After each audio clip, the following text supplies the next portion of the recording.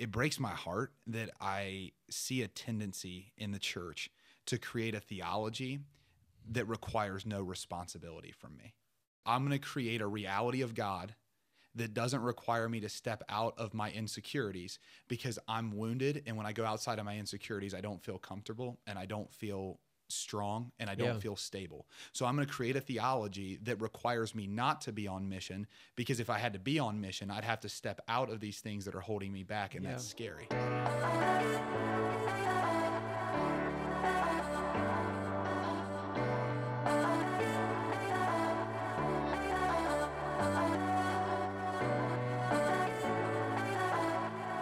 Hello and welcome to Beyond Damascus, the show where encounter meets mission. My name is Dan Dimite, and I'm joined here in studio with Brad Pirod What's and up? Aaron Richards. Yes, here we are. It is a great day to be alive because we are known by the Father and in love with the Son and filled with the Holy Spirit. Yeah, Woo! that's Did you Thank prep Jesus. that The before the Holy show, Dan? Trinity. Yeah, so The it is intro. a good day for me and for everyone. And so, hey, here's the deal, friends. We've got an awesome show prepared today. Here at Damascus, we want to provide you with a podcast that fills you with a hunger to encounter God more and to be propelled more deeply on mission. If you're joining us for the first time, we're a community of missionaries seeking to bring revival to the Catholic Church here in America. And today, we're going to be talking about the fun topic of hell. Well, Whoa. crickets. Awesome. We're going to talk about why does hell matter. Okay, so this is the fun topic, and but before we enter into this, we should probably pray. Yeah. Who wants to pray? I can kick us off. Okay, go for it, Brad. In the name of the Father, and the Son, and the Holy Spirit. Amen. Lord, thank you for the gift of this day, and thank you for the gift of your love. We pray, Lord, that in our lives we would continue to see all of the ways that you're inviting us to love you in return. And we pray, Lord, that we would always remember that love is free, total, faithful, and fruitful, and that our love for you, Lord, we pray would check all of those boxes. Let us focus in today on your goodness, even in this topic, that we would continue to keep our eyes on you, and that you would continue to draw us forward into holiness, that we could be your saints now, here on earth, and forever in heaven. And it's in Jesus' name we pray. Amen. And Father, Father, Son, the Holy Spirit. Amen. Okay, guys. So there's a couple billboards throughout the state of Ohio that just it's a black billboard and in red lettering it says "Hell is real." That's right? right. Okay. And so I just want to know, how do you guys feel about It's that? on 71, and Yeah. it's between Cincinnati and Columbus. Okay. And when the that Cincinnati- billboard is real. So when UC came to play Ohio State, so the University of Cincinnati came to play Ohio State in football, they called it the Hell is Real rivalry. Nice. Because it was the sign that's on the On the 71. way. I would say that it is true, but an ineffective way to bring people into the truth that hell is real. Yeah. That Okay. would That's be my- interesting. What do you think about it? Isn't there a phone number on it? There is not No, on this one. no, This this is is just in a just the farm hell is field. real. Yep. There's a couple of those that have phone numbers attached Like, to them. yeah, Yeah, 1-800 yeah, like yeah, like got truth or truth, something. yeah. And whenever our missionaries are on mission trips, they'll call They'll them on call the way. that. That's just, good. Just see what Have a who conversation. answers at the other Yeah. end. What are your thoughts on it? I'm a big fan of provoking conversation. There you go. That's So- that's a good perspective.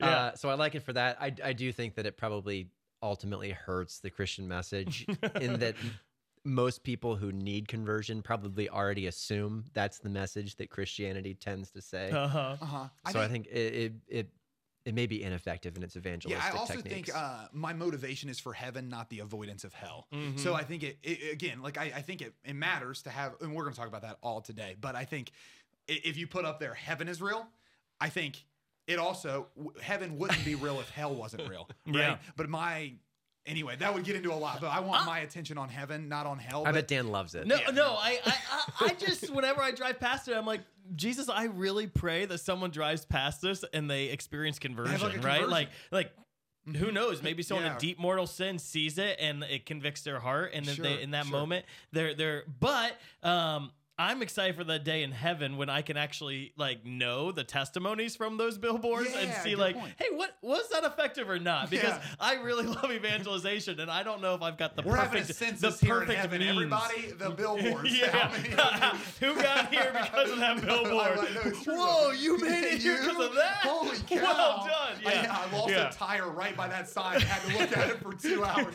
No. So I'm okay. Which one of you paid for that billboard? You did. It was your farm you. field. Yeah, you So knew. I do have a confession. I'm the one who funds that billboard. No, I'm just kidding. All right. Personally.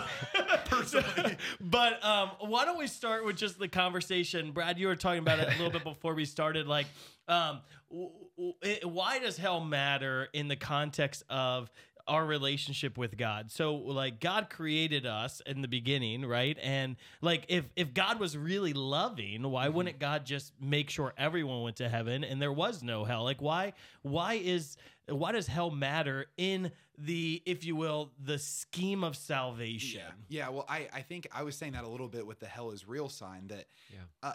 heaven can only be what heaven promises to be if hell is real. Right? Because heaven is actually the fullness and the culmination of love. And love requires a choice. It requires a free choice, right? That's the reason that even when we look at like Genesis, right? In the Genesis account, why did they put a big tree in the garden that they couldn't touch? Well, they could touch it. Eve exaggerated and said they couldn't touch it, but they just couldn't eat from it, right? Like, well, the reason is love and sacrifice can never be separated because sacrifice comes from a choice, right? Like I have to make, if I'm going to be in perfect love with the Lord, I need to make a choice. Yeah. He's not going to force me into eternal love of him. He's going to offer me a choice. And so what I would say is if heaven is the fullness of love and love requires a choice, then there has to be a place that if I choose against that, I would go, right? Or else heaven would simply be a place where everybody's been forced to be, and It's then it slavery. would cease to be heaven. Exactly. Yeah. I mean, I love the Catechism's definition of hell as self-exclusion from the Blessed That's Trinity, so and good. there's something about like that I have chosen. Like there has to be that choice of free will that I don't want the love of the Father, right? And so, or I want the love of the Father. And even in Scripture, I mean, there's many times in Scripture where hell is mentioned, but that suggestion is supported in when Jesus says, "Behold, I stand at the door and knock," right? That's good. That there's an opportunity for relationship that we have the choice to accept or decline. Yeah. I mean, I think fundamentally, the idea of that choice is meant for free will, and free will is necessary for the fullness of love. Yeah, And in a sense, this idea of choosing throughout our life that just like marriage, it's a free will once decision on the day of your marriage, but it's a daily decision from that point as well. And so it's not this once saved, always saved type mentality, but no, that freedom to love. I have my entire life to enter into that covenantal relationship, and I've got the freedom, sadly, to walk away from that covenantal relationship. What do we do with the fact that it seems a little dramatic, right? Like, okay, like, I mean, I love my son, right? And I want to give my son and my daughters the freedom to love me and to choose love. But if they choose not to love me, I don't want to condemn them to like eternity of suffering and pain, right? Like, doesn't that seem a little dramatic? Like, okay, you either have the freedom of love and intimacy with the Father and like eternal consolation, or eternal damnation and separation from the Father, where there will be welling and grinding of teeth. Like, that seems like extreme. Well, I think there needs to be a little bit of a lens shift, right? That hell is not as much a place as it is an absence of something, right? So if we look at just evil in general, it's the privation of a good. Okay, so hell is the privation of presence, right? So it's actually not, it's not me casting you off to be away from me forever. It's you effectively not coming into me. Right. So and that gets like overly theological, but heaven's not like a place as much as it's contained within God. It's the common, like Benedict said this perfectly, right? That God is not some big being off in heaven, but the heavens are contained within God. And if the heavens are contained within God, then where's hell? It's absent him. It's absent him. And so like, I think what we have to look at is the loving Father. I wouldn't be so sure that he's incredibly elated at a hellacious existence. It's not like something he's like, you know what? This would be really good. It's just that he's always beckoning us to himself. Yeah. And at at the critical juncture, right? Like whenever the Lord knows in ways we don't, we make a decision that, you know what, like it is not with you that I want to be.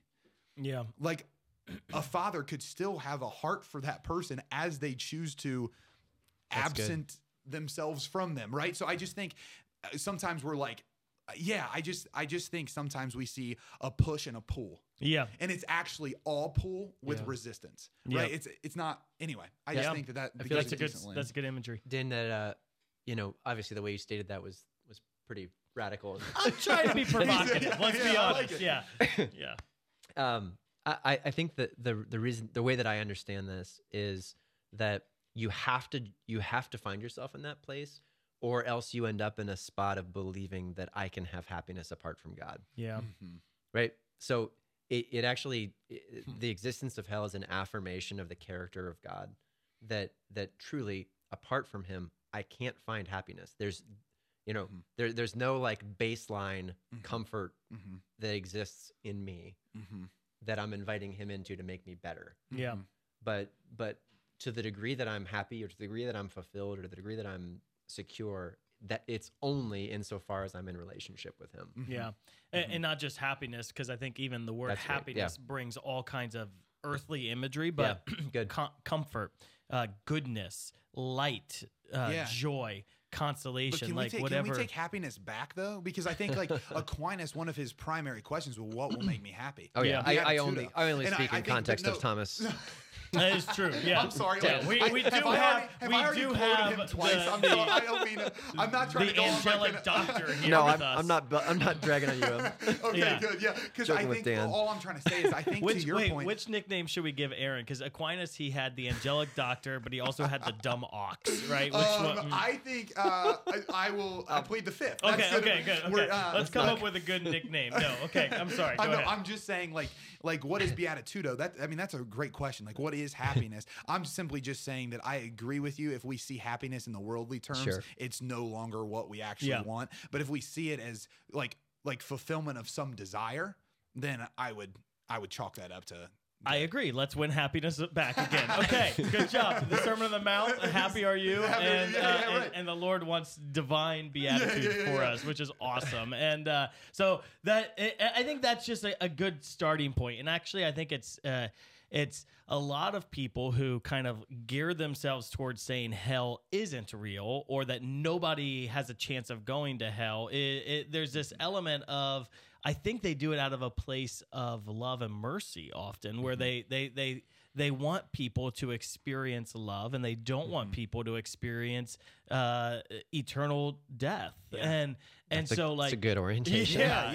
And so, but it can lead us astray, right? Yes. And so one of the contexts I think would be really fun to talk today about is, why does hell matter? And I think it specifically, why does it matter in our proclamation of the faith, right? That we can't act like hell doesn't exist. And the context that I would have for that is the church, if you will, has wrestled with, how do we present the existence of hell for quite some time. Like in the early church, Origen had this doctrine of universalism that because of the love of God, because of the love of the Father, no loving father would allow any of his children or his creations to go to hell. So hell exists, but all people go to heaven, right? And that at the Council of Constantinople, say that 10 times fast. Council of Constantinople.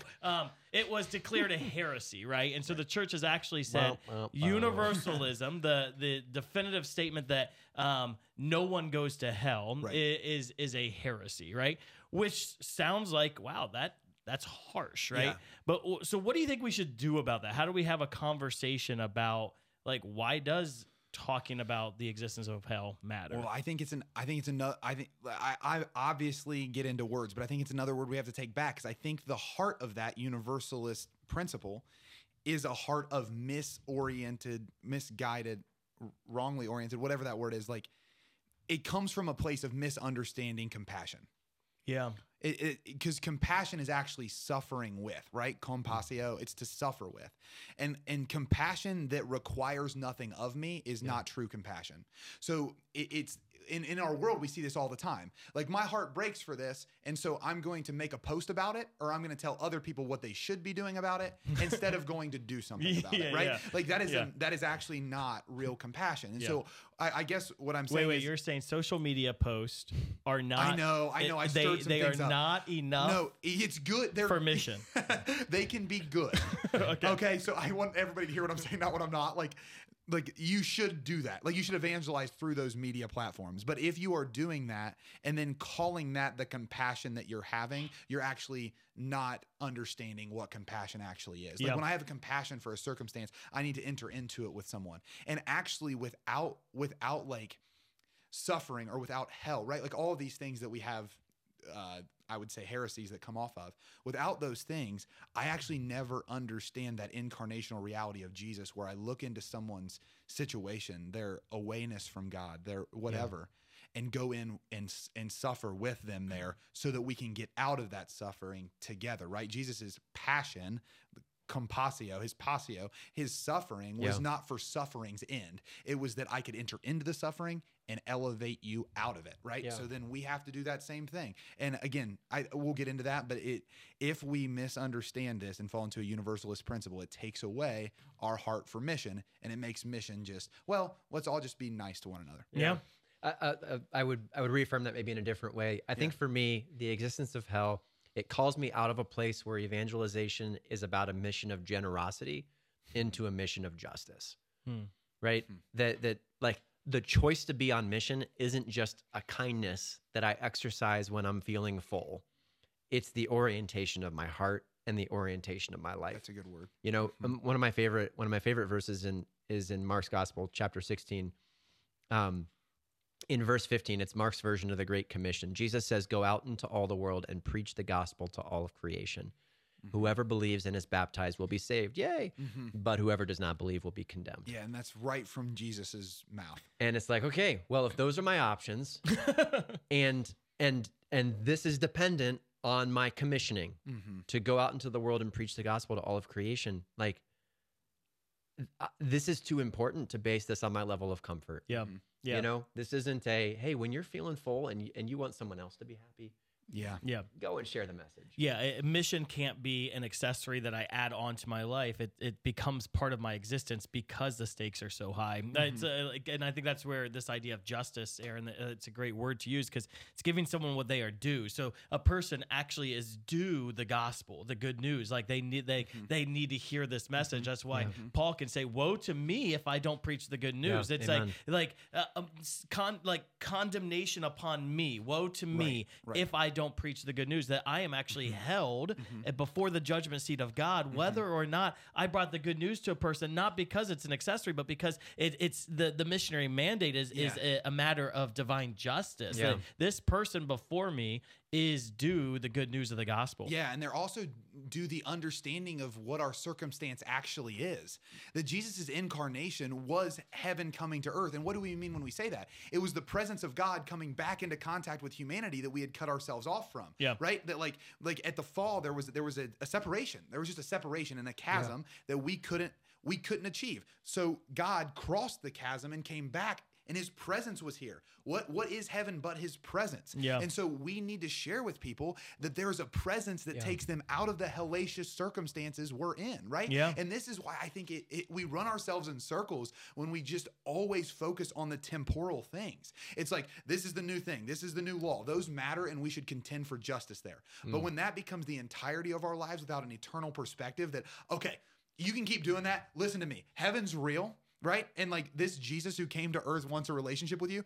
Those are the things that bring us out and lift us up, right? So that just gets to my heart of mission. But just to bring that back, I think what I'm trying to say there is like, if Jesus coming to earth was the representation of heaven, right? It was the incarnation, the presence of God was with man again.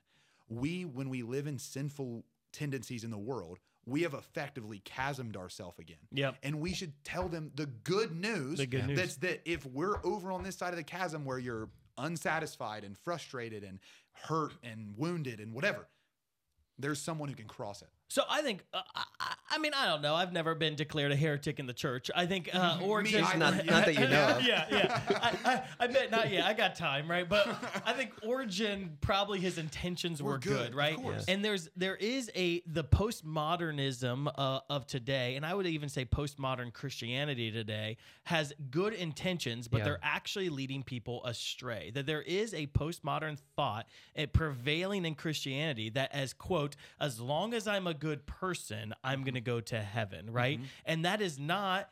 And that is incongruent with the gospel narrative, right? That Jesus says, "I am the way, the truth, and the life, and no one comes to the Father except through me." Right? That he says, "Those who believe shall be saved; those who don't believe shall be condemned." So That seems really mean, Why man. does it? I am such a mean person, right? And Jesus, like, okay, let's like Jesus was mean, right? Like that this is what he says. I wonder, like, should we make sure, and I'm not suggesting that all of our preaching should be about hell, right? Because I actually did a Google search. I sought the wisdom of the Oracle Google. The Google machine. And I just was, I wanted to see, like, how often does Jesus speak of hell versus how often does Jesus speak of heaven? And praise the Lord, Jesus speaks of heaven more than he speaks of hell. Yep. So if I'm doing ministry that speaks of hell more than I speak of heaven, Yeah. I'm not doing Jesus' style of ministry, right? Yeah. But Jesus spoke of hell that at least over 70 times in the Gospels, and so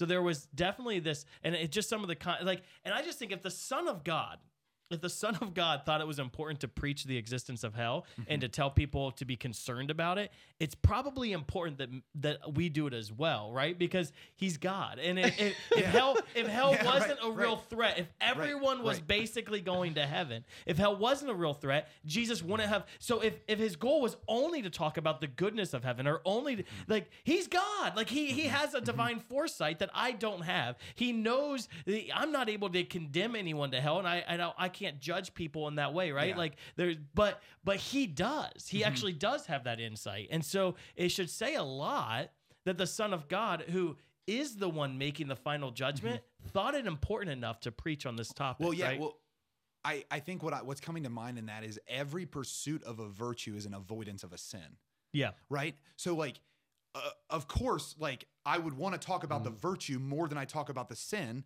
but you need to understand what happens if you don't pursue the virtue.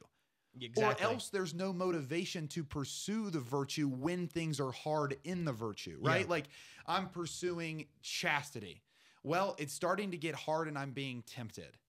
What keeps me from just saying, you know what, why pursue it anyway, is this understanding that the other side of the coin is absolutely not in alignment with where I want to be. That's a great example. Yeah, because Right? they're like, we're gonna preach the goodness of love and authentic Christian love, right? But then we're also gonna say, but if you fail to live this all, there's consequences. Yes, and I would agree. And those consequences, like, statistically, are not good. Yes. You end up in divorce. You end up like with different, like, with children outside of marriage, Yeah, with well, sexual transmitted diseases. Like, there's Yes. actual consequences to the lifestyle decisions we make, Yep, right? that's exactly and if right. that pertains to the theology of the body, it definitely pertains Yep. to the theology of the soul. Exactly. And that's all I want to say is that God made us, he made us human.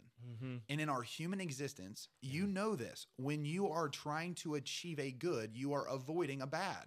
Yeah. You just are. Yeah. And it doesn't mean that the bad is the motivating force. The motivating force is the pursuit of the good. But when it gets hard, me recognizing what happens if I just give up is helpful. Yeah. Because then I don't give up, which then allows me to. Well, and this is why it's universalism human. is such a huge heresy, and not only a huge, it's a scandal and a grave sin if I participate in it, because I allow people not to know the consequence. And so if I prolong this false gospel narrative that everyone goes to heaven as long as they're basically good, and I give no, like, I communicate no authentic threat of a consequence of sin and life outside of Jesus, I am the one who, through my preaching, am allowing a person to go down the wide path that leads to destruction without understanding the consequences that could come from that, you know? And like shame on me if I'm a parent that allows my kid to enter into all kinds of acts of inchastity without giving them the warning signs of what happens if they do that, right? And so as a good parent, I tell my child, don't stick your finger in the electrical socket because bad things could happen if you do that, right? Could. Likewise, Yes. Probably we will. we as a church need to say, don't do these things Yeah. because bad consequences follow. Yeah, And yeah. I go for it. What do you got? I mean, I think I'm kind of just hearing both of you preach, and what's happening in me is my heart is really being motivated by love, right? That you know, as we preach this message, I need to remember why do I do this? Because I love my children, right? Right. Because I want to help them. Like, you know, Monica and I have had great experiences over the last couple of days of seeing new things that are presenting themselves in our kids and pushing to fight against those.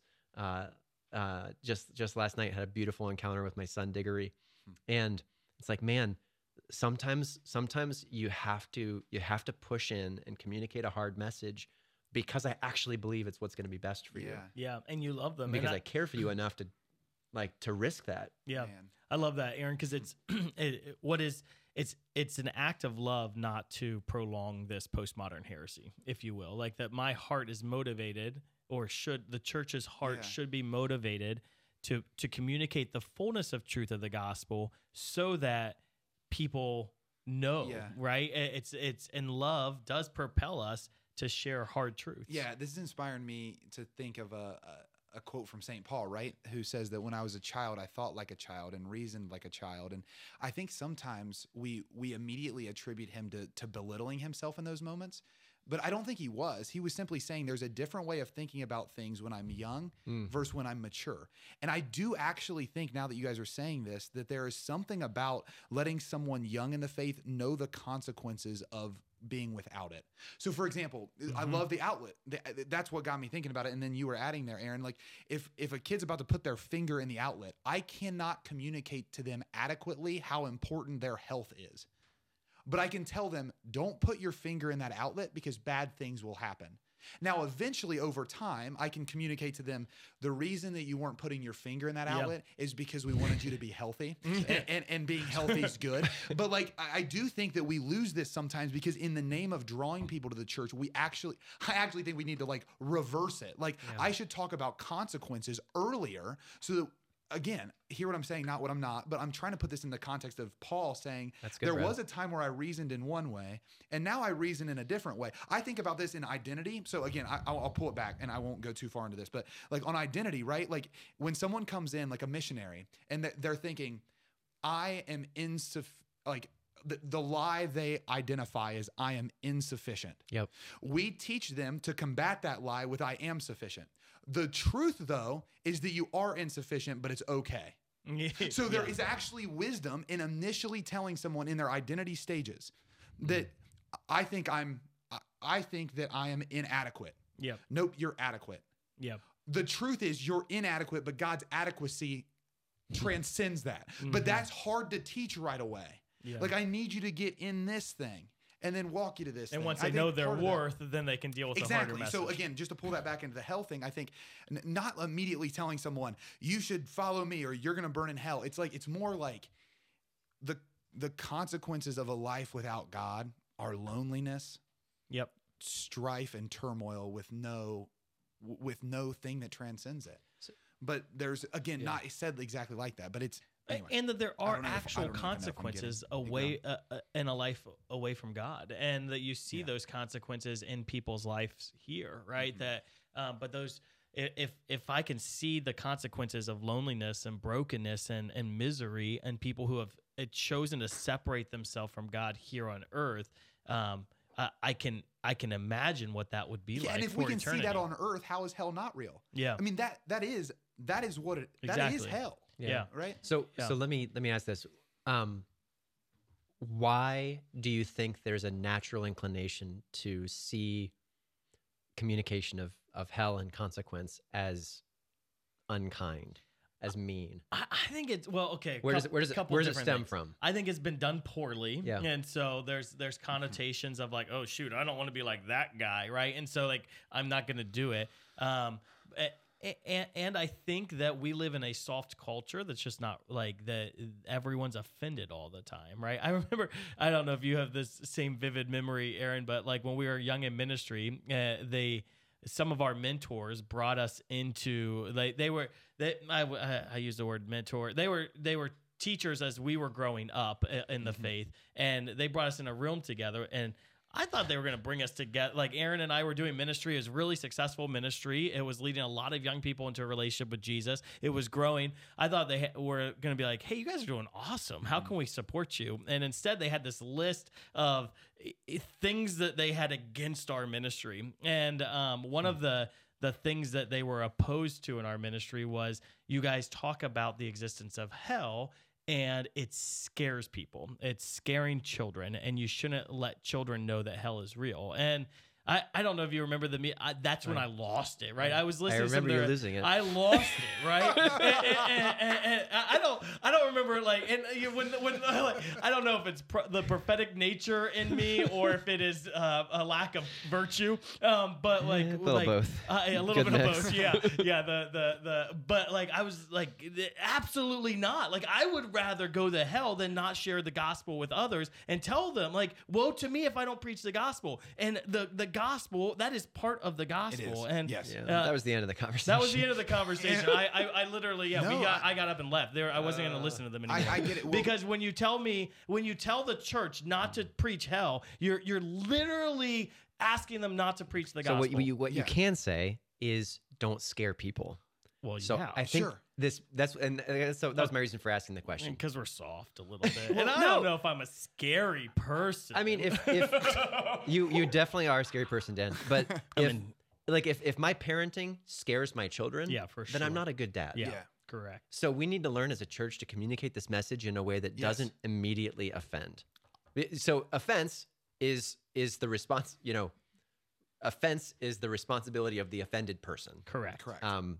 We need to exist in a place where I'm not easily offended, but at the same time, like I have a responsibility as a dad to make sure that I'm prioritizing relationship with my kids and not communicating discipline in a way that frightens them. Because you want them to receive the word you're sharing. Of course. So, Yeah. Right. And I would.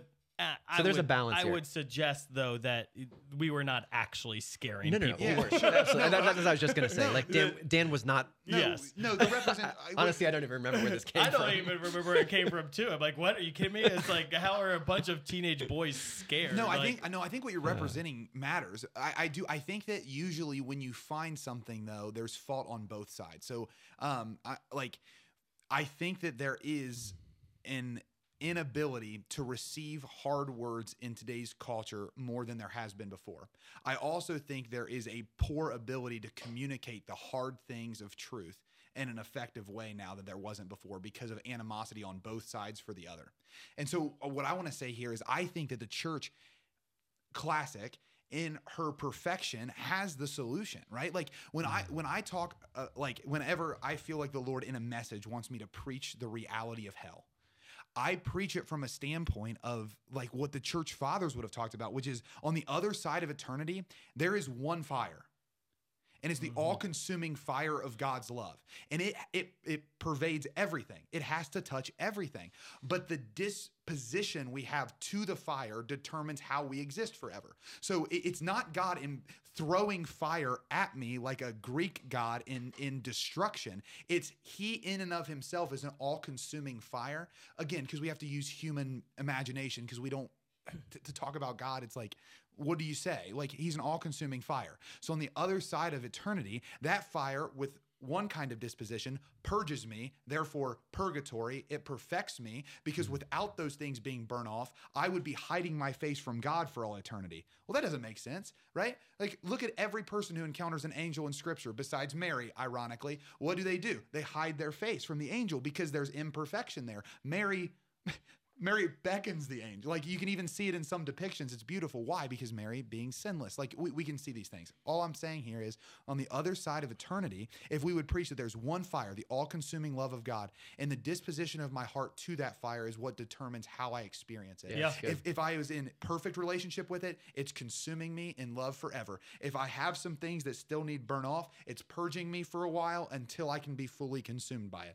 If I am outright objecting to it, it will burn. Yeah. Because like you think about this, like I would presume that a fire that has a log in it, the log wouldn't really know it's being burned because it's consumed. But if you get real close to a fire, not enough for it to touch you, but you just stay there, it's going to singe you. Yeah. It's going to singe you. Amen. 100% it will. And so again, I think using that analogy that the church fathers used, that our beautiful churches used forever, it gives an understanding that God's not imposing this fire that you guys don't live in. No, he and of himself, his being, being itself, right? Like I even get confused when you go into the things of God, but all I'm saying is like, if we can give that heart, then it's invitational, not accusational. And how many times has the Father ever spoke to you accusational? He's an invitational God. From the new covenant, from the point of Jesus forward, the accusational word of the Father, it's not there. It's an invitational word of the Father every time. Accusation of the Father came when we were accused. Anyway, that semicolon. Beautiful explanation, Brad. I do think that when we preach, we need to give a lot of thought and diligence on how do we communicate the gospel, the fullness of the gospel in a loving way that is invitational and not accusational.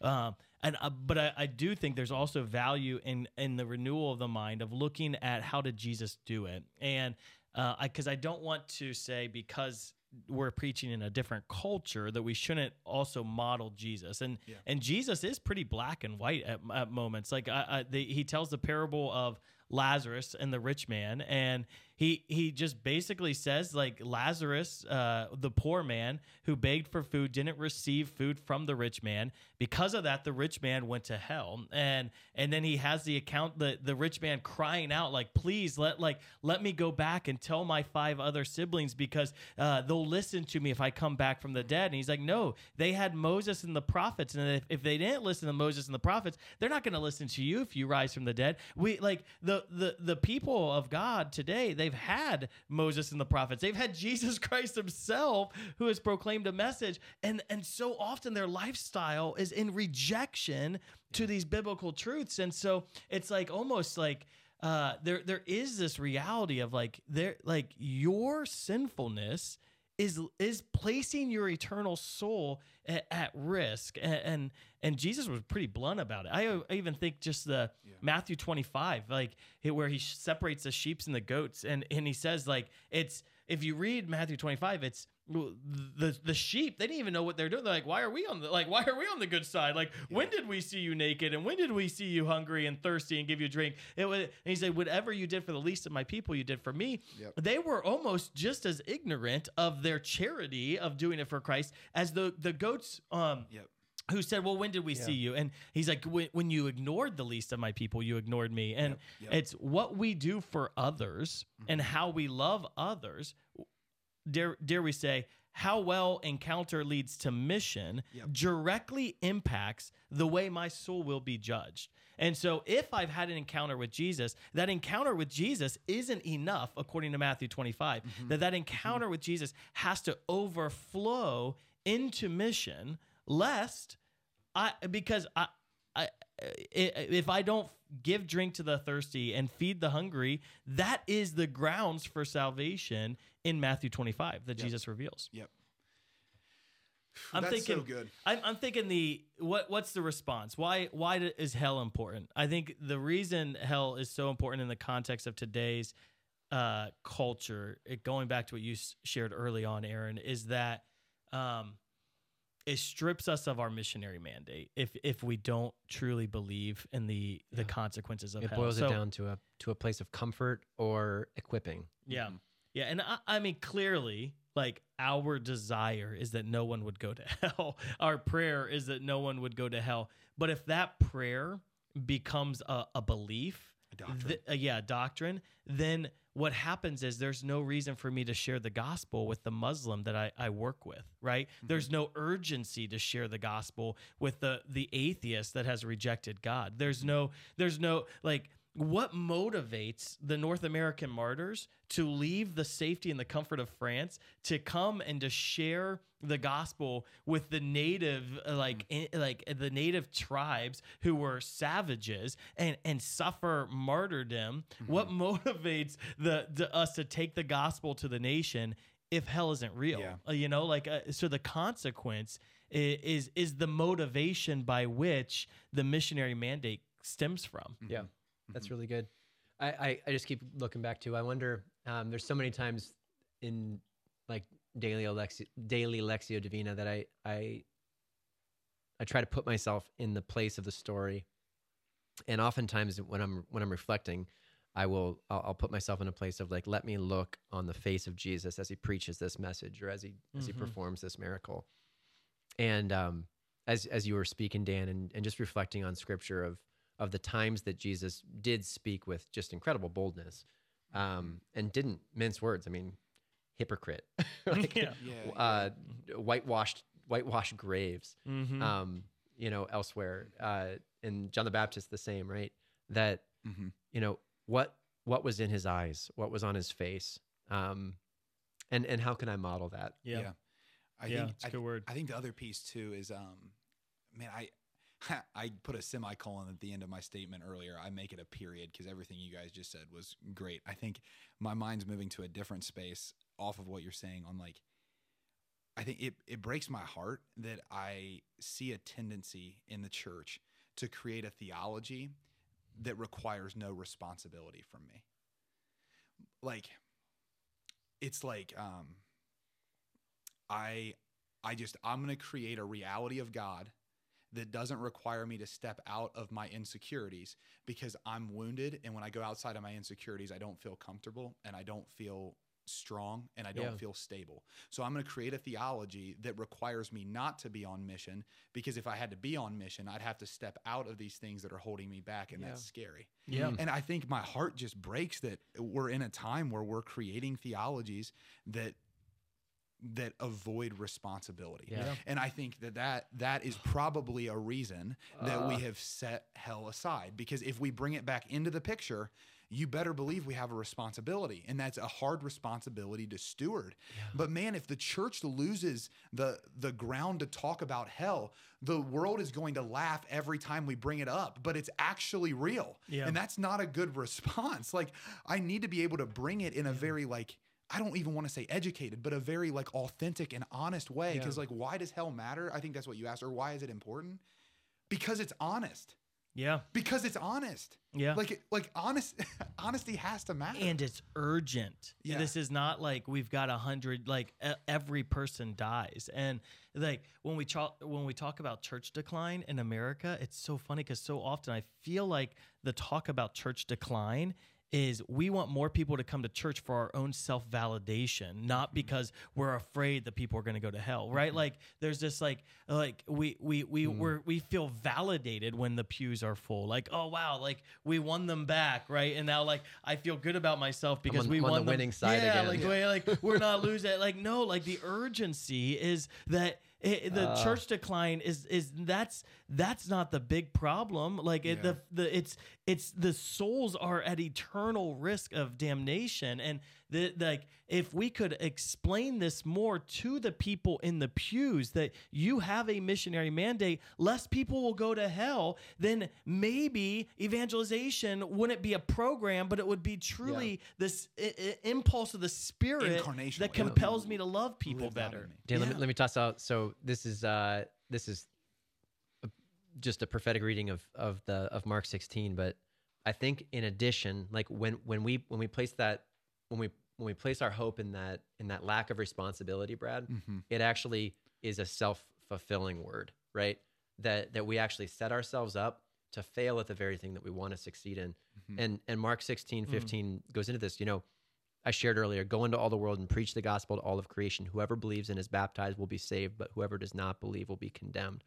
And in the following verses, 17, 18, 19, this is like one of the foundation points for the understanding of the charismatic gifts, that these signs will accompany those who believe. In my name, they'll drive out demons. Like, hey, you want to enter into a ministry of deliverance? What stands at the foundation? An understanding that salvation and condemnation are the result. Right? You want to speak in new tongues? Okay. What stands at the foundation? An acceptance of the fact that salvation or condemnation are a fruit, right? You'll pick up snakes with their hands. They'll drink deadly poison. It won't hurt them. They'll place their hands on the sick and they'll go well. That like our ability to actually be equipped for the work of mission, it sort of stands on this presupposition.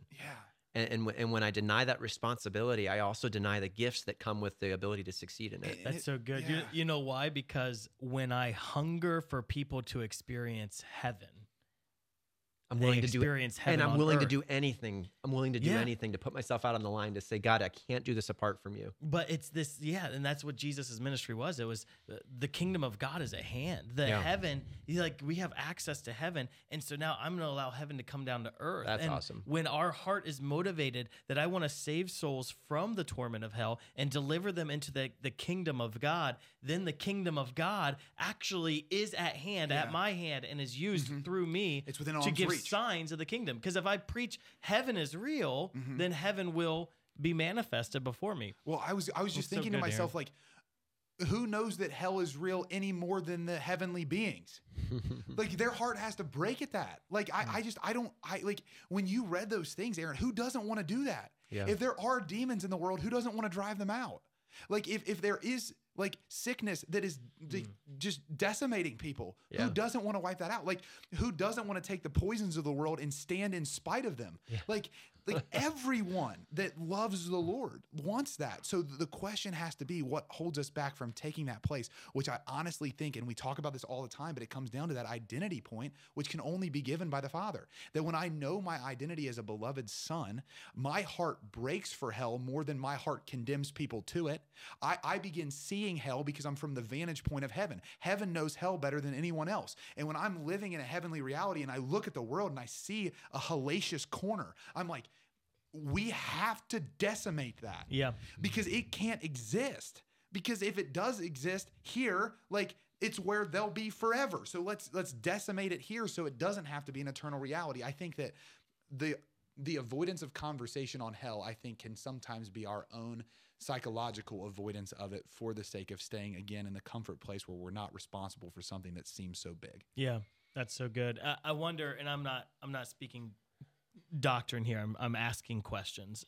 How do we know that we're not the rich man in the story of Lazarus, when in effect, as an American, I live wealthier than any other person in the world, right? So I am the rich man. I am. And what I do with what I have received, my time, my talent, my treasure, what I do has real consequences on my eternal salvation as well. And if we have this, if Christianity is making sure that I live a good, peaceful, comforting life here on earth, if peace and consolation is my end goal in this world, I think I've actually missed the mark. Like, if I'm fat and well fed, and both materially and spiritually, Yep. and yet I don't give back, I am the rich man. So if listener, if me, if us, if spiritually we are fat and well fed, if the Lord has poured out grace upon us so that we have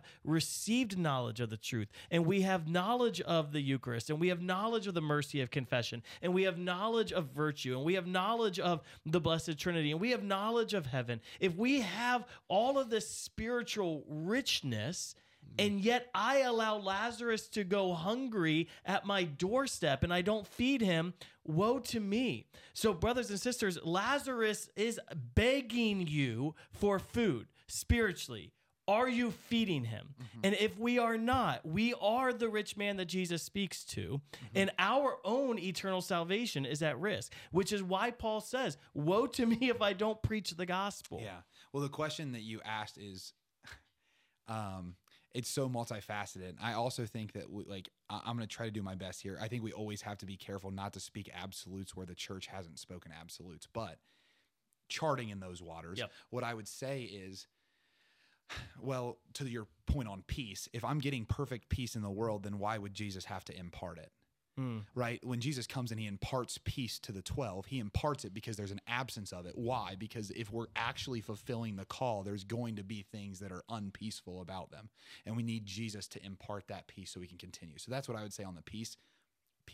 But then on the other side, like the question fundamentally that you were asking, like, I do think that we have to ask serious questions in the church in the Western world of how are we living. Now, with that though, I do think that the rich young man, there's a variety of ways in my time of praying with it that I've seen it go. Like, I wonder, what if the rich young man, instead of walking away sad, started following Jesus without selling everything at first?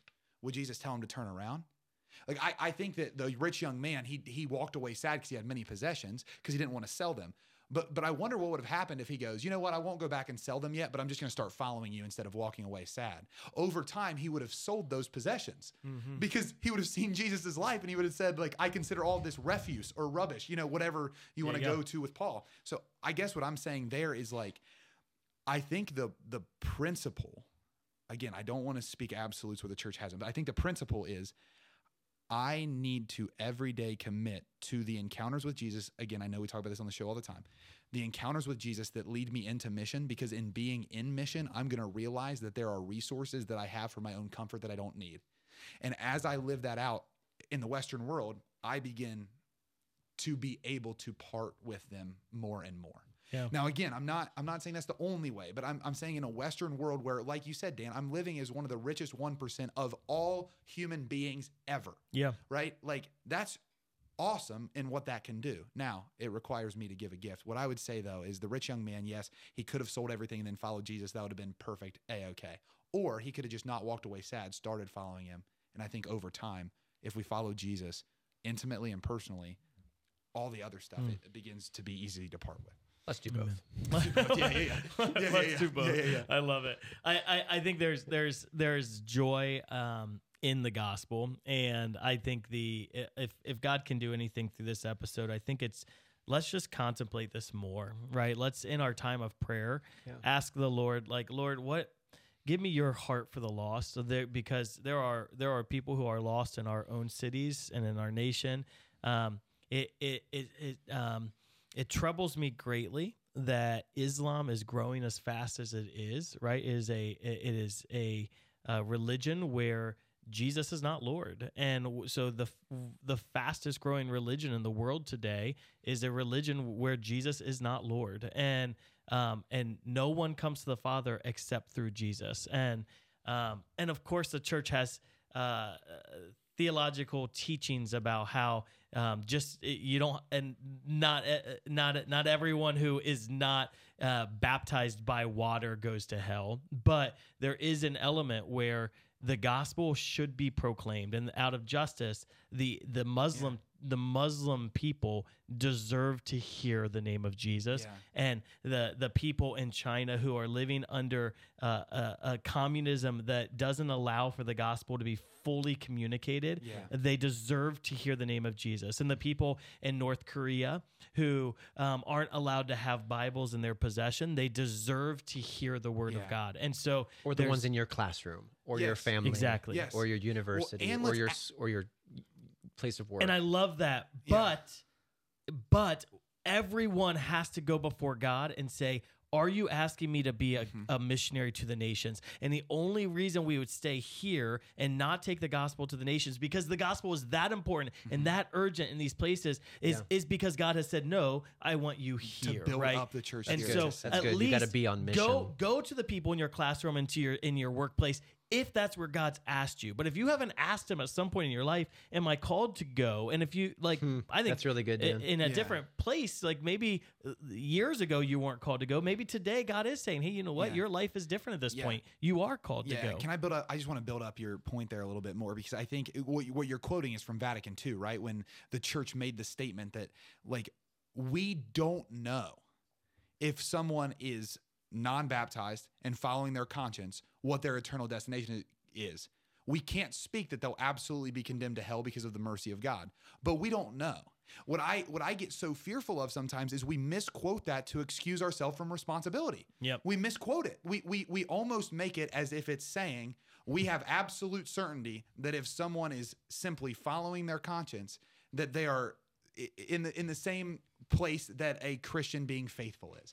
Well, first of all, that's not true in the temporal sense, because heaven can be now, not just later. Yep. So that's the first part. The second part is that the church, like, accurately speaks that it can't know outside of the grace of the sacraments and the goodness of the mercy of God if it's guaranteed. And, like, again, I don't know if guarantee is the right word, but you can hear what I'm saying. I'm just building up your thing, because let's not use that Vatican II piece as an excuse not to do something. So whether the billboard is the most effective way to announce the truth that hell is real, and there are real consequences, and as you've said, Brad, real responsibilities that go along with that. And so as a Christian, I have to ask myself, am I teaching people the real consequences?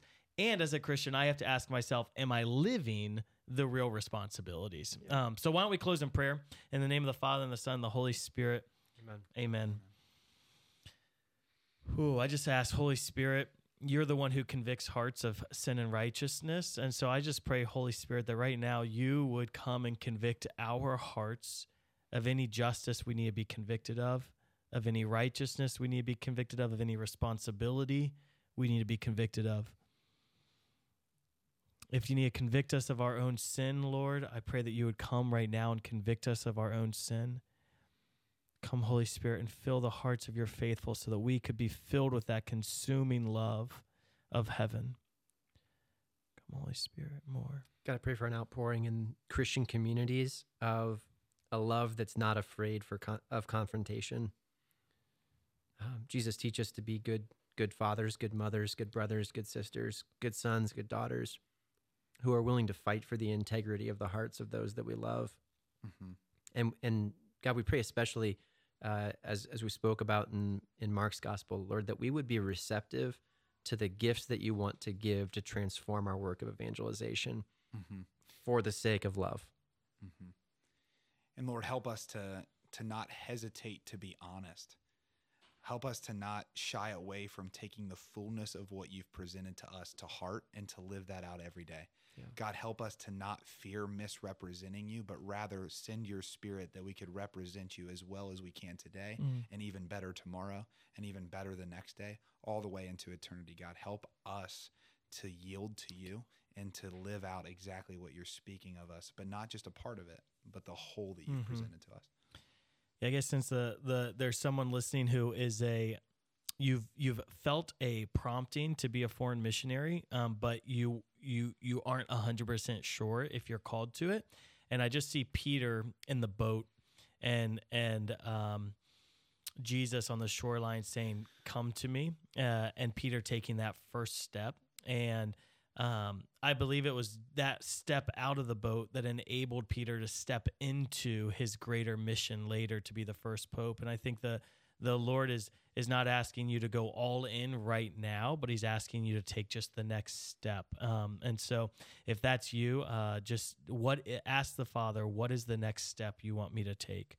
What is the next step you want me to take? And to all of our listeners, I just want to encourage you, if your heart breaks for the nations, maybe take a simple step and do a foreign mission to share the gospel with others. Thank you, Jesus. We pray this in Jesus' name. Amen. In the name of the Father, and the Son, and the Holy Spirit. Amen. You're listening to Beyond Damascus, the show where encounter meets mission. If this show is edifying to you, tell people about hell. No, I'm just kidding. Like and share, subscribe, share this podcast with others, and we hope you're filled with a missionary spirit to take the gospel to the nations. God bless you.